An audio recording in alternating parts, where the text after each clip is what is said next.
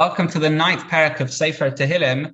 Who is this referring to? So here we have Al-Mus Labain Mizmor LeDavid. What does that mean? Apparently there's an enemy of David known as Labain. What is that? So others say that Labain here refers to Goliath, the giant that of course David HaMelech killed, or Avshalom. Have a look at Rashi in the beginning of the Perek, or maybe Naval, whose name was Labain backwards. Have a look at the Radak at the beginning of the Perek. Interesting. So we've got hidden references to people.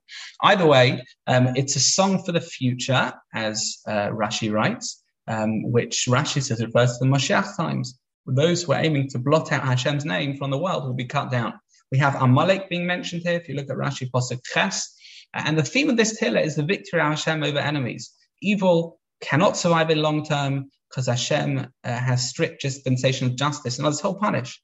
As the Orach Chaim says in Parashas Bo, evil by nature can't survive long. How so? Because only that which is connected to Hashem can survive. He's the source of Kiyum. He's the source of survival. And therefore, only things connected to him can survive. All right, so how does evil survive? Evil can only survive if it's connected to goodness, and if it has a positive and ultimately positive or constructive purpose. And therefore, pure evil cannot survive. Evil is only surviving because it hinges on elements of goodness.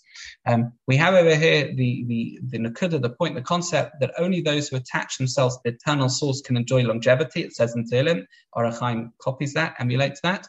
And the vulnerable will not be abandoned because Hashem will actualize their hope. Much like Nevi'im scolded Klal Yisrael for not looking after the vulnerable, so here we have David HaMelech saying that Hashem's way is to look after the vulnerable, to make sure that they're okay.